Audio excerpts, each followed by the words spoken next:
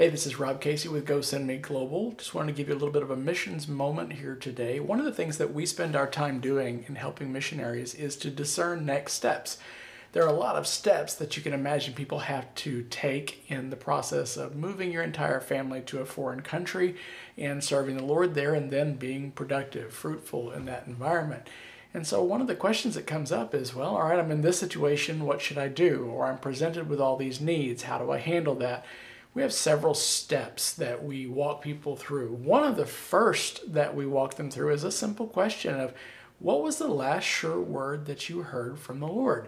What was the last thing that you know that God said? There's two really great examples of this from Scripture. One of them is in Exodus, where God is basically telling Moses and the children of Israel at the Red Sea, why are you standing there? Go forward. It's the idea that I already told you I'm going to deliver you. I already told you that I've got you. I'm going to save you. I'm going to protect you in this.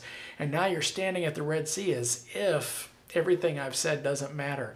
So what I've already told you to do, go forward in by faith. Sometimes we have to remember what it is that the Lord already told us rather than looking for a new word from Him in order to get next steps. Another verse that helps out with that is in the book of Acts, chapter 1. As soon as Jesus had ascended into heaven and all the disciples were kind of just standing there gazing into heaven as if, what's next? What do we do now? And the angels stood there. And if you remember, they said, why are you standing around? Why are you just standing here? Jesus is going to come back the same way that He went up into heaven.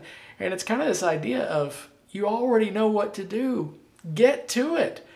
Get to it. So as we look at the examples of Scripture, we see that there is a great pattern there for us of just looking back, recognizing what God's already said, and then taking the faith step forward based on that word from Him. I hope that's a help to you. Thank you. Bye-bye.